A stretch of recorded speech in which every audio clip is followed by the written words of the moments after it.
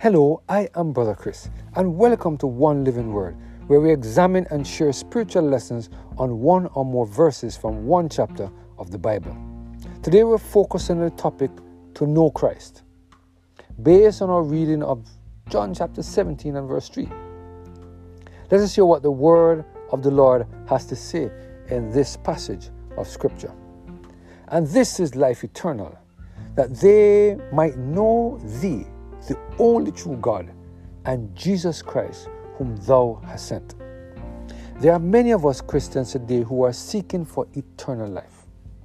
There are many of us Christians today who want to be a part of that large number who will stand on the sea of glass in heaven and sing the songs of Moses and the songs of the Lamb. Many of us Christians want to be part of the first resurrection when Jesus comes because we want to be caught up to meet him in the air. In the Bible, we are told that in order to receive eternal life, we must align ourselves with what the Apostle Paul said in Ephesians chapter 2 and verse 8 and 9. He said, "For by grace are ye saved through faith, and that not of yourself. It is a gift of God, not of works, lest any man should boast." In this passage of Scripture, the Apostle Paul makes it clear that salvation is a gift from God. It is not something that our works of righteousness can achieve. But although the Apostle Paul makes it clear that salvation is a function of the acceptance of the free gift through faith, some have pointed to the words of James, which says, "For as the body without the spirit is dead, so faith without works is dead also." If you look carefully at this passage of Scripture, James is looking at the relationship between faith and works. He's not looking at what is required for us to receive eternal life. However, in Ephesians chapter 2 and verse 8 and 9, the Apostle Paul is looking at the relationship between salvation and faith. And the point that the Apostle Paul is making is that the exercising of our faith will allow us to receive the gift of eternal life. There's nothing that we can do in our own strength which will allow us to get salvation, for it is a gift.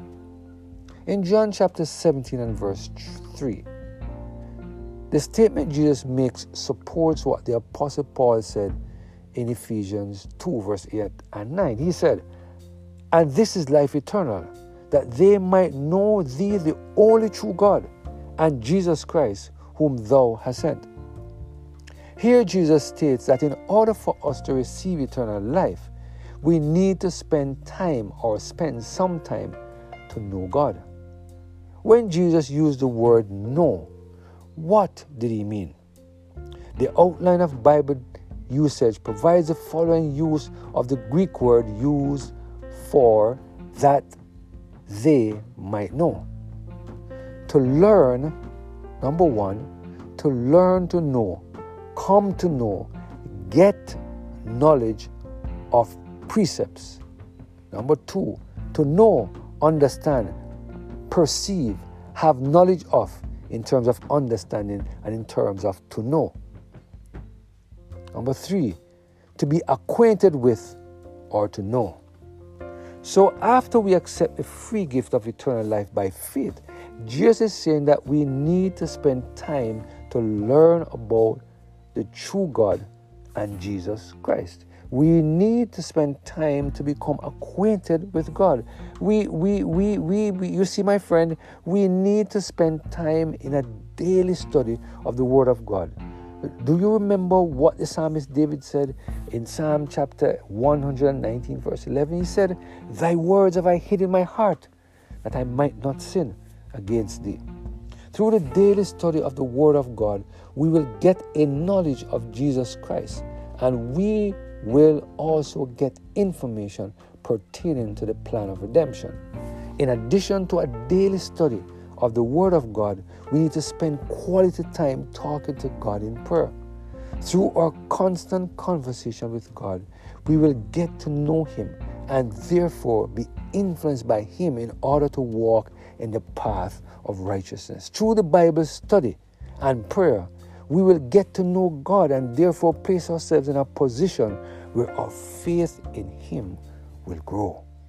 Today, God is reminding us that salvation is a gift from God that we receive by exercising faith in God. In addition to the exercising of faith to accept this free gift of eternal life, we also need to spend time in prayer and daily Bible study so that we can get to know God.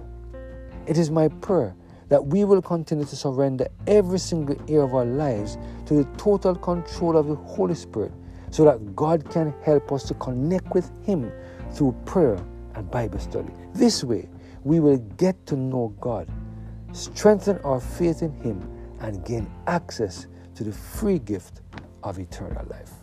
Let us pray.